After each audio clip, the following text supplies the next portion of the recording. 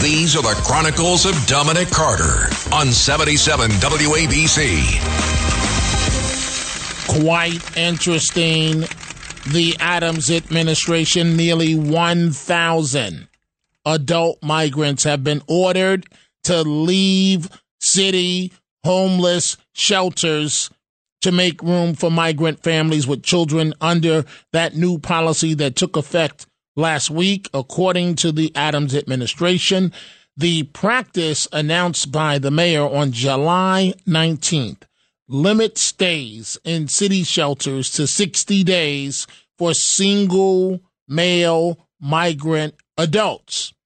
After the 60-day window, impacted individuals need to vacate their beds, but they can reapply to a degree. They can go to the city's arrival center, right?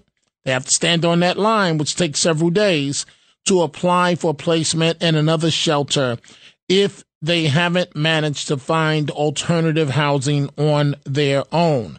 So since the policy started July 26, more than 800 asylum seekers living in city shelters have received notices informing them that they have to give up their beds.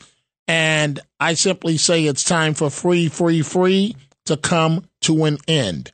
Period. Exclamation point. End of story.